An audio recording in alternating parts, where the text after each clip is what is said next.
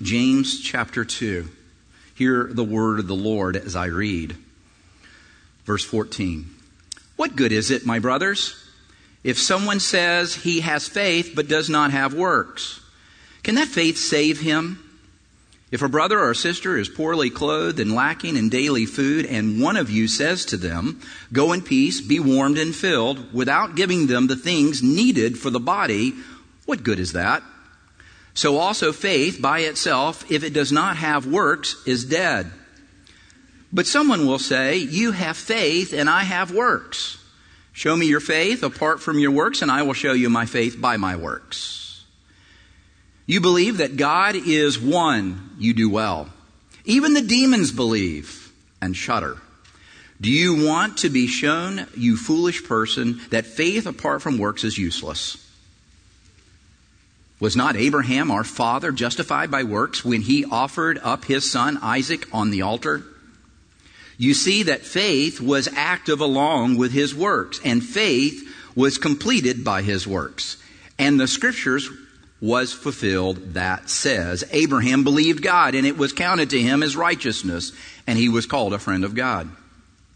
You see that a person is justified by works and not by faith alone. And in the same way, was not also Rahab, the prostitute, justified by works when she received the messengers and sent them out by another way? For as the body apart from the spirit is dead, so also faith apart from the works is dead.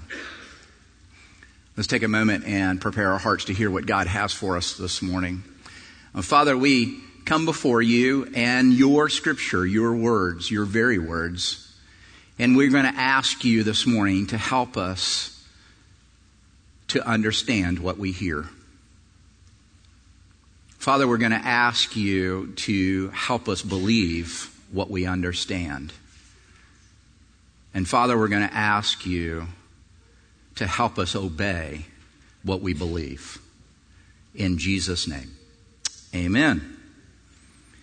All right, this passage, if you have not picked up, and maybe for you, or if you're new to the church in general, this passage is one of those passages in the Bible that has an apparent contradiction with other parts of the Bible, particularly the writings of Paul.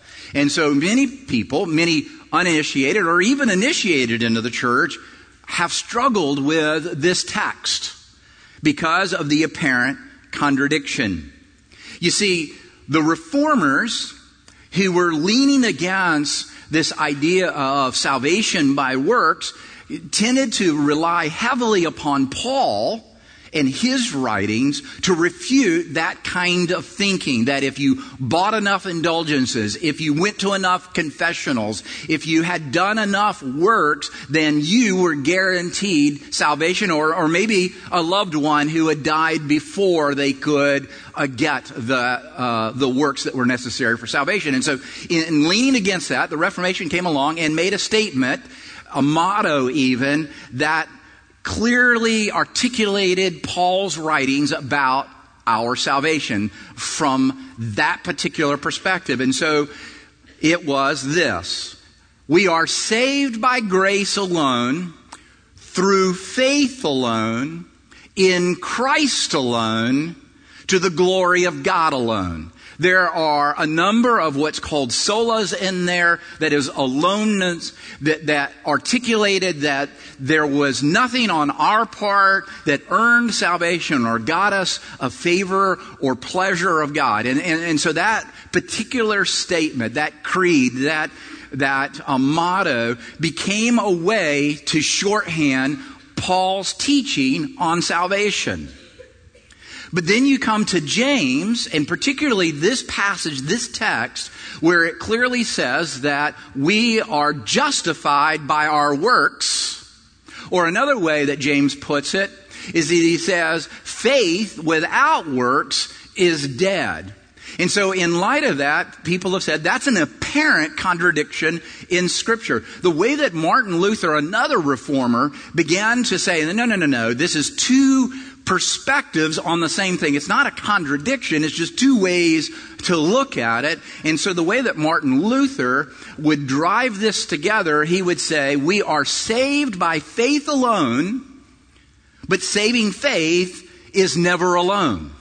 What he means by that is he agrees with Paul that salvation is by grace alone, through faith alone, in Christ alone, to the glory of God alone.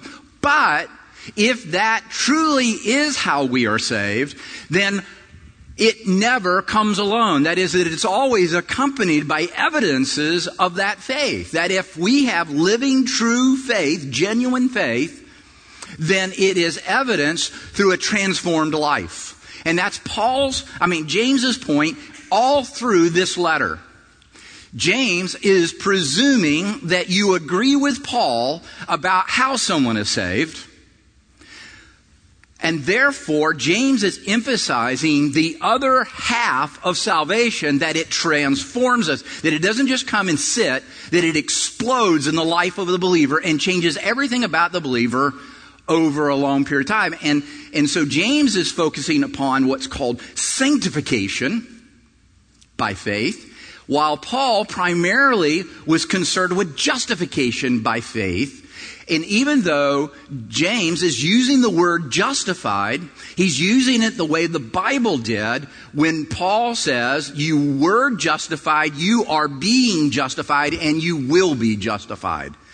That is, that justification has a past tense, which Christ did on the cross for us. It has a present tense, what God is doing through the work of the Spirit in us through this gospel. And then ultimately, as we are completely transformed into the image of Christ in the future when Christ returns.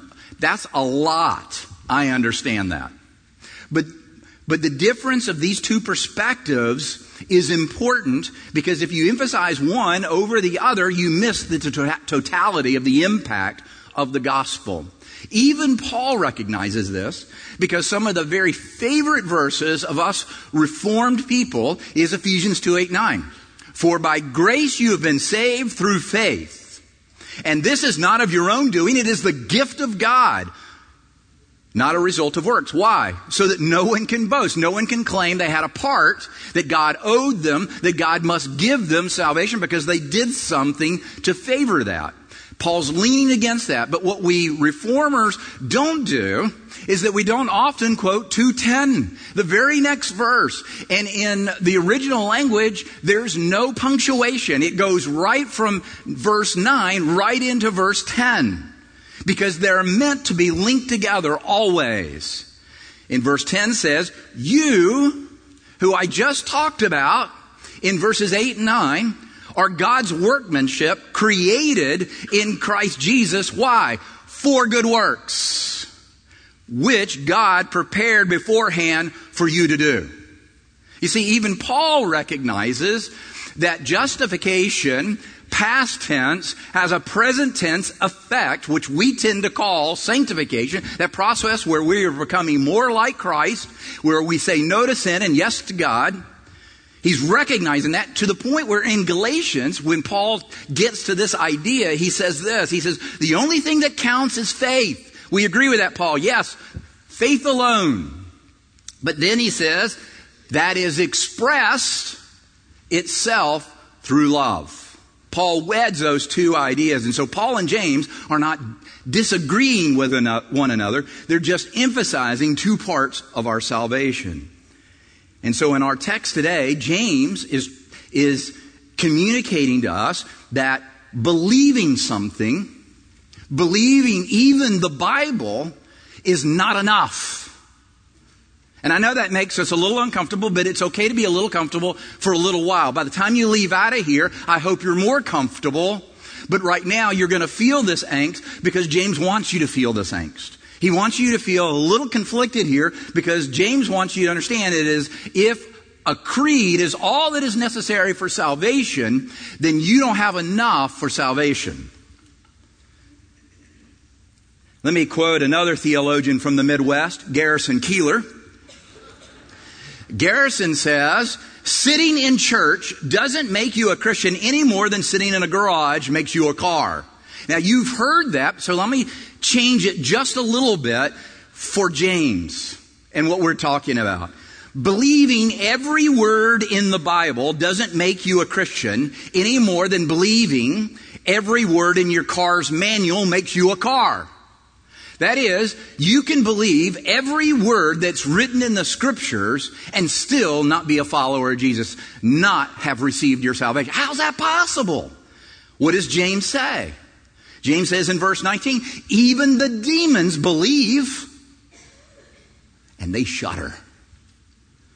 That is, if you are a follower of Jesus, if you are a regular attender of the church, that does not make you a Christian any more than sitting in your garage makes you a car. That is, believing the Bible, that's a good thing. But that's not salvation. Because even the demons believe. In fact, they believe every word. Because what does he do? In that same section, he says, you believe God is one, and that is good. That's a good thing. What is he quoting? Typically in the Bible, when you want to quote a whole section of the Bible, you often refer to just the beginning of what you're quoting. And then the rest of it is implied. And he's doing that here. When he says God is one, he's quoting Deuteronomy 6, which is called the Shema, which every Jew used for orthodoxy. That is, if you met another person on the street and they claim to be a follower of God, you ask them, do you believe the Shema? Can you recite the Shema?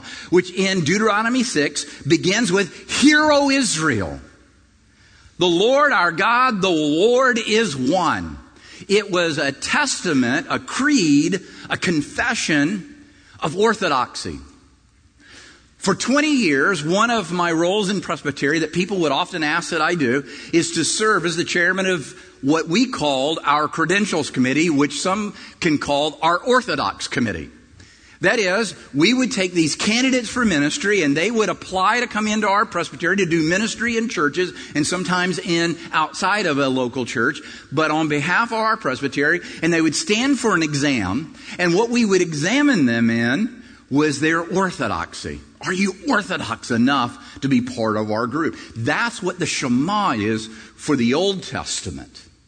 It is a confession that they would determine, are you one of us or you're not? Are you a follower of God or not? Are you a believer or not? That is, not just simply could you quote it, but do you believe it? And James is saying, by quoting the Shema here, the beginning of the Shema, which implies the whole thing, is that even demons can quote the Shema. Even demons believe the Shema. The demons are orthodox beings. How do we know that? In John 8, Jesus has a conversation with religious leaders. In fact, they've come to rebuke him by announcing, hey, you new rabbi, you young guy, you whippersnapper, we are the children of Abraham. You remember what Jesus' response in John 8 is? You're not the children of Abraham. If you were the children of Abraham, you would do the works of Abraham. Little rebuke there. You know what their response was to Jesus when he said, you're not the children of Abraham? They do what everybody in this room does. What I do when my argument seems a little weak, I double down on the argument. Instead of saying we're the children of Abraham, because obviously we're not doing the works of Abraham. They're not debating whether they're doing the works of Abraham. They're willing to admit they're not doing the works of Abraham. So they say, well, we're just going to ratchet it up here. We're not children of Abraham. We're the children of God. You know what Jesus' response to that is? The devil is your father. James is saying that expressions of faith can be cultural, but not biblical. That is, you could have a cultural faith in the things of God. You could grow up in a culture that goes to church. You could grow up in a culture that gives. You could grow up in a culture that serves. You could grow up in a culture that can confess our confessions, but really not have a biblical, genuine faith, saving faith. The way that Jonathan Edwards would answer this is way back in the early part of the 18th century. Jonathan Edwards wrote a little pamphlet, and in the pamphlet he had the coolest of titles. He called it True Grace Distinguished from Devils. We don't have cool titles like that. When we do a message, it's so contemporary, we miss. Man, I want to know what he's thinking about devils. He's distinguishing the difference between saving faith, real Christianity, and what the devils believe. And he says there's two aspects or two parts or two things that every demon has that every Christian has. That is, there's no difference in these two ways. And then there's a third way that only Christians have. So two ways in which demons are like Christians. They both believe in the sound doctrine. They're both orthodox in their faith. It's not like you've got demons over here that are heretics and Christians over here who are faithful. Both have orthodox faith or orthodox beliefs. But then, he says, not only do devils and Christians have this in common, orthodoxy, they also both respect the power of God. They're both respecters that God can do what he says he will do. That God can fulfill whatever his promise is. How do we know that? What does James say? They believe and they shudder. Why do they shudder? The problem with devils is not that they don't believe God. It's that they do. And they shudder. It is because that they are orthodox that they are terrified of God. Because he can promise and do what he promises. Sound doctrine and respecting the power of God is not evidence of faith, not saving faith. So what's saving faith? If saving faith is something other than orthodoxy and something other than respecting the power of God, what is it? And that's where Jonathan Edwards says there's this third thing that they don't have in common. And that is submission. Trust. Not my will, but thy will be done. Demons don't do that. They believe what we believe. They even respect that God can do what he says he'll do. But the difference is it changes nothing about them. No life transformation. Nothing evidences that what they believe has changed anything about the way in which they operate their lives. Often in Jesus' day, when a new rabbi came to the scene, the Orthodox, the way that they would do an Orthodox exam, a credentialing exam of the new rabbi, is they would often ask this question. Actually, they would ask two questions, but I'm only going to look at the second one. The first question they would ask is, where's your authority? Who gives you your authority? Who's your teacher? Who is your rabbi? And then by telling them who your rabbi is, they would know everything that you know, everything that you would teach based on a previous rabbi. And there's plenty of passages in the New Testament that talk about that. But the question on the house today is that they would go up to Jesus and they would say, hey, Jesus, you're a new rabbi. Tell us what is the greatest commandment in the Bible. There are 617, and we need to reduce those because we can't do all 607. They're recognizing that 617 commands cannot be kept perfectly by a human being. And so they're asking the question, what's the greatest? Because if we can do the greatest commandment, then maybe this is a manageable religion we have. Maybe we can get through this and get real, genuine faith. And so Jesus says the first commandment, and this is the first thing answering your question of what is saving faith. Love the Lord your God with all your heart, all your soul, all your strength, and all your mind. That's the first great command. And what he's doing is he's taking the 617 commands and he's going to divide them into two parts. And he's going to say the first part of it is love God. With everything about your being. Everything about you. What he's saying is a love for God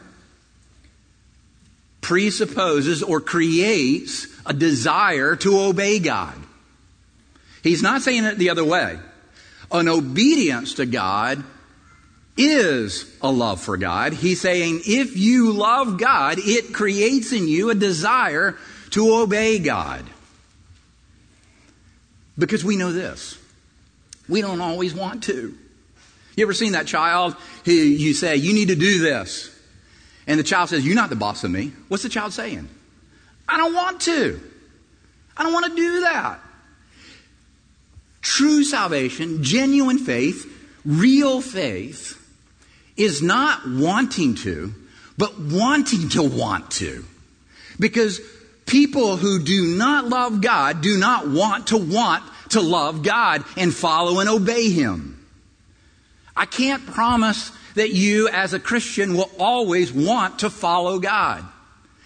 Because the definition of sin is to want to do what you want to do, apart from God. But at least, do you want to? That's evidence of faith. Real, genuine faith. The want to follow God. The example that James gives us here is Abraham. And he says, look at Abraham. He's justified by his works. What's he talking about? He's talking about that point in time where Abraham, after all the promises that his name, which was father, which was embarrassing, to father of many peoples, and not having children, to finally get a child named Isaac. And then God comes to him and says, Isaac, I want you to demonstrate to me your faith. I want you to show me that you trust me. Absolutely. Without qualification. Without mitigating. I want you to take your son whom you love, and I want you to take him up this dark, terrible, scary mountain, and I want you to take a knife with you. I want you to sacrifice him to me. To show me you have no other gods other than me. And the story goes that Abraham takes his son Isaac and they begin to walk up the mountain. Isaac's literally carrying the wood on his back that would be used for a sacrifice. And all the while Abraham's saying to himself, man, I trust God, but I hope He gives me a way out of this mess. I hope He can provide an alternative to this death. And even Isaac, where are we going? What are we going to do? What's he saying? Man, we're going to trust God. He's going to provide a substitute. Either He's going to give us a substitute, He's going to raise you from the dead, because I can tell you what I'm going to do. I'm going to follow God. And it might mean your death, but if you die, He's going to do one or two things. He's either going to raise you from the dead, or He's going to provide us a substitute in your place. The truth is, God never planned for Abraham to kill his son. Why? Because He always planned to kill His own son. The reason He decided not, Abraham, I just want you to show me that you trust me. You know, that's the reason a lot of difficulties and sufferings come into our lives. It's not just so that we can have victory over hard things. And it's not that God is wanting us to suffer, but simply to demonstrate that this faith, this creed that we often announce that we believe is true. That God, I want to. Okay, well, show me. I want you to take this job you hate. I want you to live in this community that you want to leave. I want you to be friends with these people who you don't want to be friends with. I want you to go to this church that you don't want to go to. I want you to have the car that keeps falling apart on you. I want you to have this hard life because I want to be the only God in your life. I don't want you to put a place or a thing or a person above me. And I want you to demonstrate that. And I want you to demonstrate that through your life. Love is always submitting to someone else's desire. Let me give you a free marriage seminar. I would go on the road and charge $1,000 for this if it wasn't going to take but a minute. Nobody's going to think it's worth anything. But here is marriage advice 101. If you don't hear any other marriage advice, hear this one. When you marry somebody, this is what you're saying. Not my will, but your will be done. And not sometimes, but always. It's a covenant. It's a promise. And the husband saying, well, that's exactly what my wife did. You missed it. Go to Ephesians 5. You're being compared to Christ. And how did Christ demonstrate His own love for the bride and for His Father? But to give up His own life. And His own desire not to die on the cross. Now, the reason we won't pay for that is we don't want to. We don't maybe even want to. And that's why so many of our marriages struggle. Is because we don't even want to. Say to the other person, not my will, but your will be done. Not my desires, but yours. If everybody did that in marriage, then marriage would be radically transformed. This is exactly what Jesus did. He's going to go under his Father's knife on a dark mountain called Golgotha, and there he's going to say, not my will, but thy will be done, and die for us. So the first evidence of a saving faith is that you love God with all your heart and all your soul, all your strength and all your mind. And then Jesus says the second commandment is like the first. He's not saying that I'm going to describe and therefore as long as you keep one and not the other, you're okay. He says it's like the first. They're equal. That is, you can't love God with one breath and not love people with the other. And the way that James puts it is you can't love God and curse people in the same mouth. And we do that all the time. And so the second evidence of saving faith is that you love people. And the way that Jesus dealt with that, and James talked about it when we looked at the text last week, he says, love your neighbor. And immediately the Pharisees wanted to manage this and say, well, okay, I'll love my neighbor. I know that's in the scriptures. I know that's in the Old Testament. I know that's in the New Testament. We'll love, but please narrow that field down for me. Who's my neighbor? And what they're thinking of is people that I already like. I'm already in lifestyle with. I will serve them. I will sacrifice for the people that I love. And Jesus' example, he gives a parable. He gives a story. And he says, well, loving your neighbors like this. Man goes on the road and he meets some robbers and they leave him for half dead. And two religious guys walk by and they ignore them because if they step down and they get a little blood on them or they touch him and God forbid they're dead, then they can't go to worship. So they pass by and go on to church. Meanwhile, this guy is dying, and so who comes to his aid? Who's the hero of this story? You say, well, Samaritan. But we in the 21st century don't recognize what this means. Because generally we don't have hate for a whole group of people. The Samaritans are the half-breeds, the outsiders, the moral outcast of the Jews, and therefore a Jew, when he says a Samaritan, he's talking about his enemy. And so what Jesus is saying, to love your neighbor means to love your enemy. That is not comfortable. Because if the standard is to love my friends, I got it. But to love people that are hard to love, people that I don't particularly like, who are not like me, I can't love them. I'm not even sure I want to. And so James is saying by these examples, whether it's the poor man or Abraham or Rahab, you got to love them. Abraham is a bad husband. By anybody's definition, if a man walked in here and said, I gave my wife away to save my life, to save my skin, twice, I said, take her.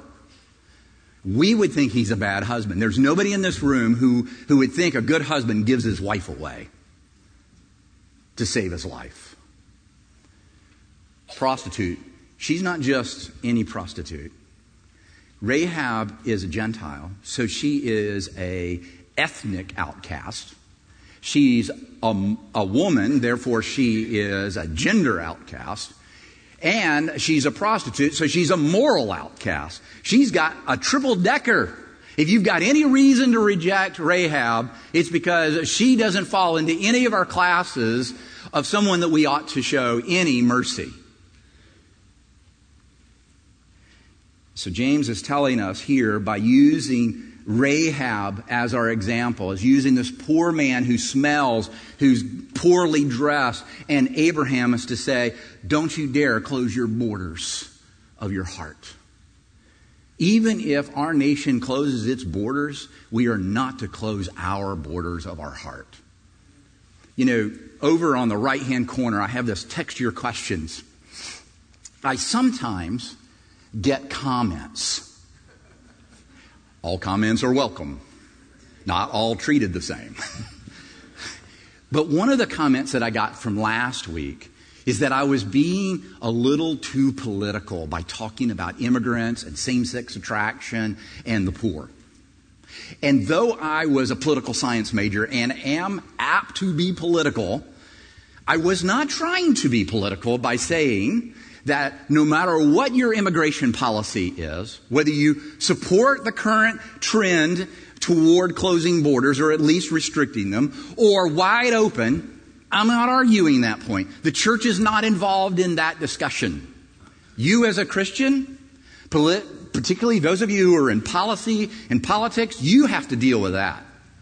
We as a church, we have to deal with the effects that we have nearly 12 million immigrants in our land.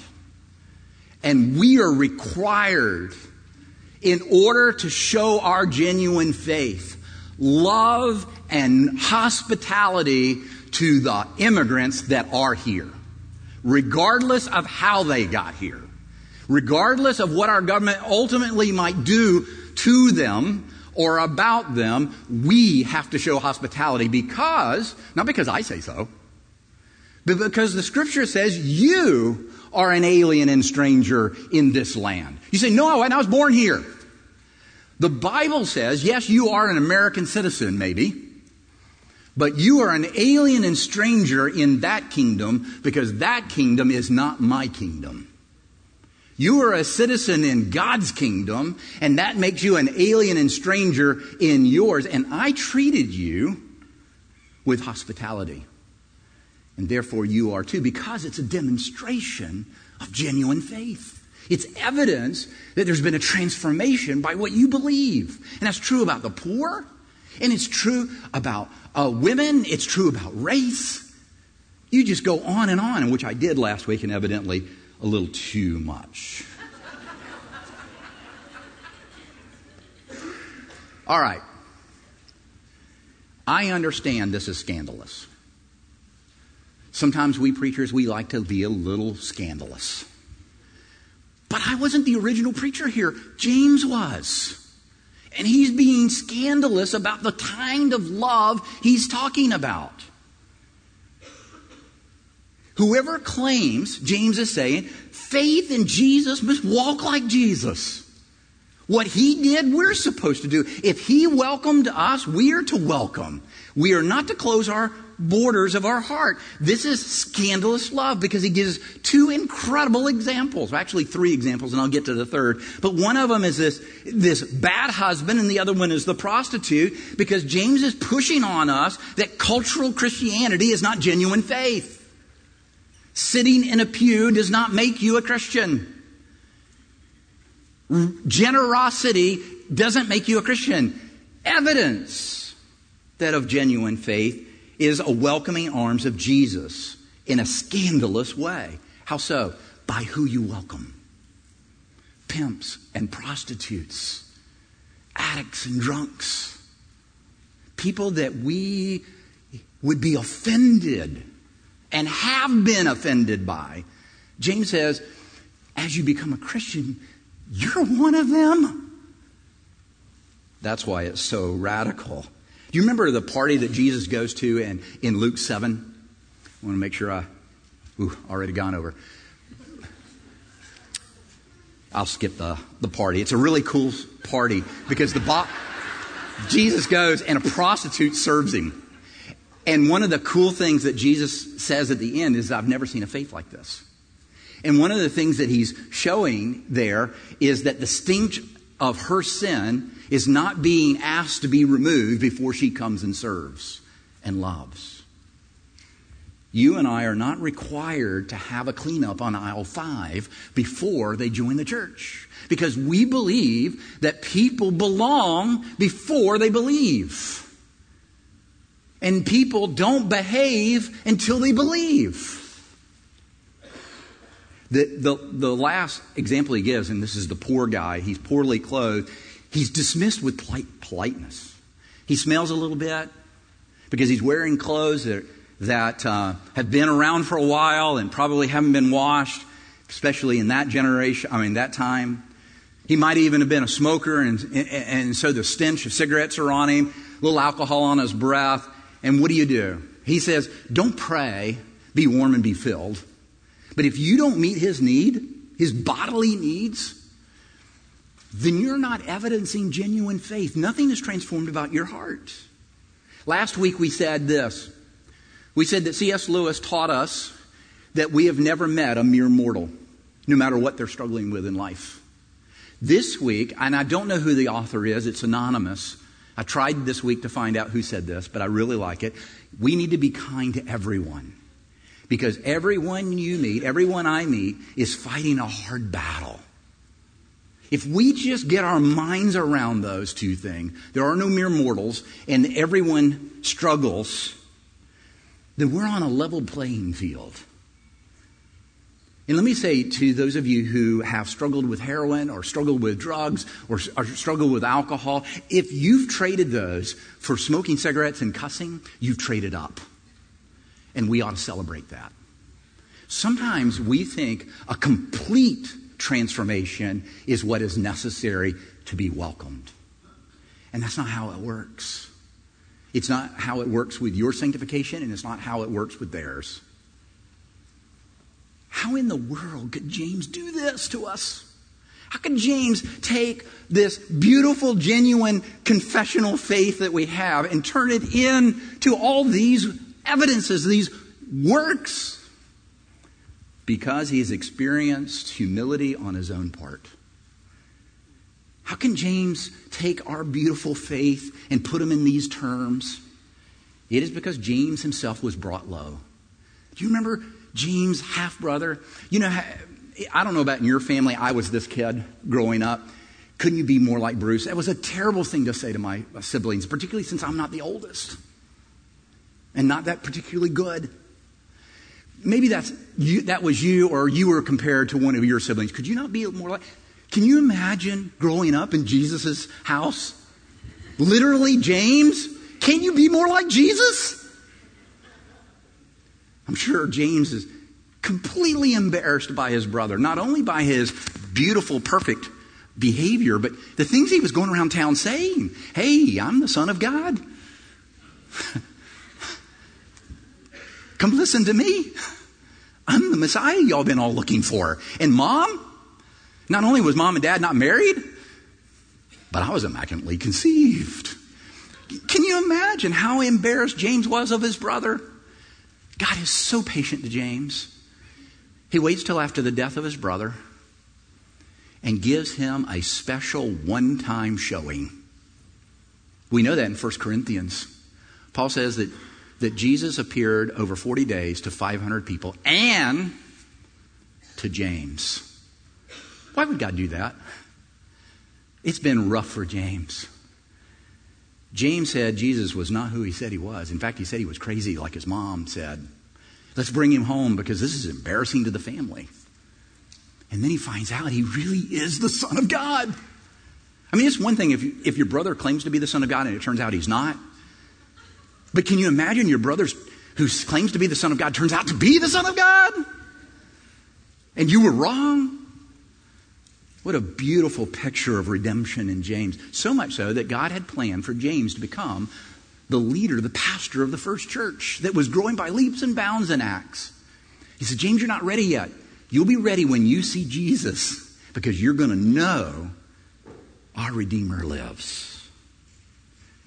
James is not showing pity on Abraham or Rahab or this poor man. He's showing solidarity. He's not saying, church, you've got it together. Now show the world you've got it together by ministering to those people who are less fortunate than you. That would miss the point. The point of treating poor people equal to you who are wealthy. The reason for welcoming arms to the gay community. The reason why we want to help immigrants find their way in our world. It's not because we are better than them and they need us. It's because they are us. And therefore, he has been brought low, and so the natural question, have you been brought low?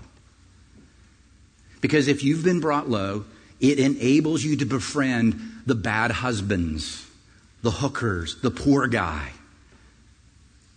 Have you seen yourself on that level?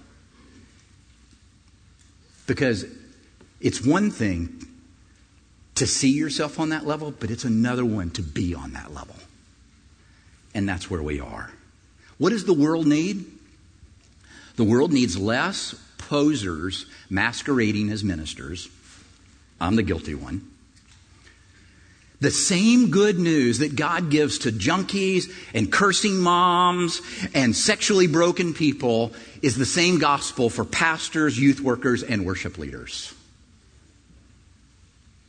God has provided a way out of the death. Jesus Christ the substitute. And that empowers you to say, not my will, but thy will be done. Even if that means I have to befriend the people that I don't normally associate with. I have to serve in ways that I don't want to serve, that expose me to risk, that expose me to unsafety. I think that's something we as a church are really struggling with right now. Are we going to expose ourselves to risk for the sake of the gospel? I don't have the answer to that question, but I know we are wrestling with that question. Faith without works is dead. James is saying faith without evidence of genuine faith is no faith at all. The evidence of our faith is that we want to say to our Heavenly Father, I don't want to. And sometimes I don't feel like you're the boss of me, but I want to. Help me with my unbelief. And to say to all the people who we don't normally relate to, who we don't see as our equals, you're right. You're not my equal. I'm beneath you because I'm willing to put my needs above yours. And that's wrong. And repentance isn't just saying I'm sorry. Repentance is beginning to act in a way that is in conformity with the gospel. And that requires us to always expand the us. You look around the room and you see who's here every Sunday. Is your friend here? Are you looking around the room and noticing the people who you don't know? And are you reaching out to them and saying, you're one of us? And if they say, well, I've been here for 20 years. I've been here longer than you. Great. Over there is somebody we can go together. On Sunday morning, some of you get here early. And I'm glad. Because half of you get here late. Do you know who gets here early besides you faithful few? Visitors. Strangers. And you know the one thing they tend to do is they sit alone. Sometimes they're a couple over to the side or maybe a mother with some children. Have you ever thought about getting out of that pew that has your name on it because you've carved it in? And gone over to them and asked them, would you come and sit with us? I notice you're new here. I know it's embarrassing. And they say, I'm not new. I've been here 20 years. Okay. You have to swallow a little pride, a little humility. That's not a bad thing in a church this size. But would you come and sit with us? And if they say, no, we're okay here. Can we come and sit with you? Nobody in our church should ever sit alone. I think that communicates that you're here on your own. And worship is about community, if it's not about anything else. Us worshiping our God together. Because quite frankly, you can do that alone at home. But because people have transversed to be here, we owe them the community that we are. And I'm telling you, you're a great community. I cannot speak any higher of you as a group of people. I just want everybody to experience you. Everybody to taste the talent that we have in our church. The hospitality that we have. You know, often people come and get a cup of coffee and come in. I love that about us. How that's changed about us over the last 11 years. That you bring a coffee into this holy place. I know you get the eyes. But one of the beauties is that somehow we think there's a coffee fairy that drops off that coffee and makes that happen. There's no coffee fairy. It requires somebody to get here about 7:30 in the morning to make gallons and gallons of coffee that we think just appear here. If you want to be part of that, and if you want me to tell you the Holy Spirit is moving you, just come see me. But you can go talk to Lori Nelson because she organizes that. We should never run dry or have last week's coffee because no one was there to make it. I know that was a kind of a hilarious way to apply this beautiful text, but I want you to leave encouraged because you are an incredibly beautiful people that God has dropped a gospel bomb in, and it has exploded. And we just don't know where all the pieces are going to go. But we know we're going where God intends because He is the Lord of EP.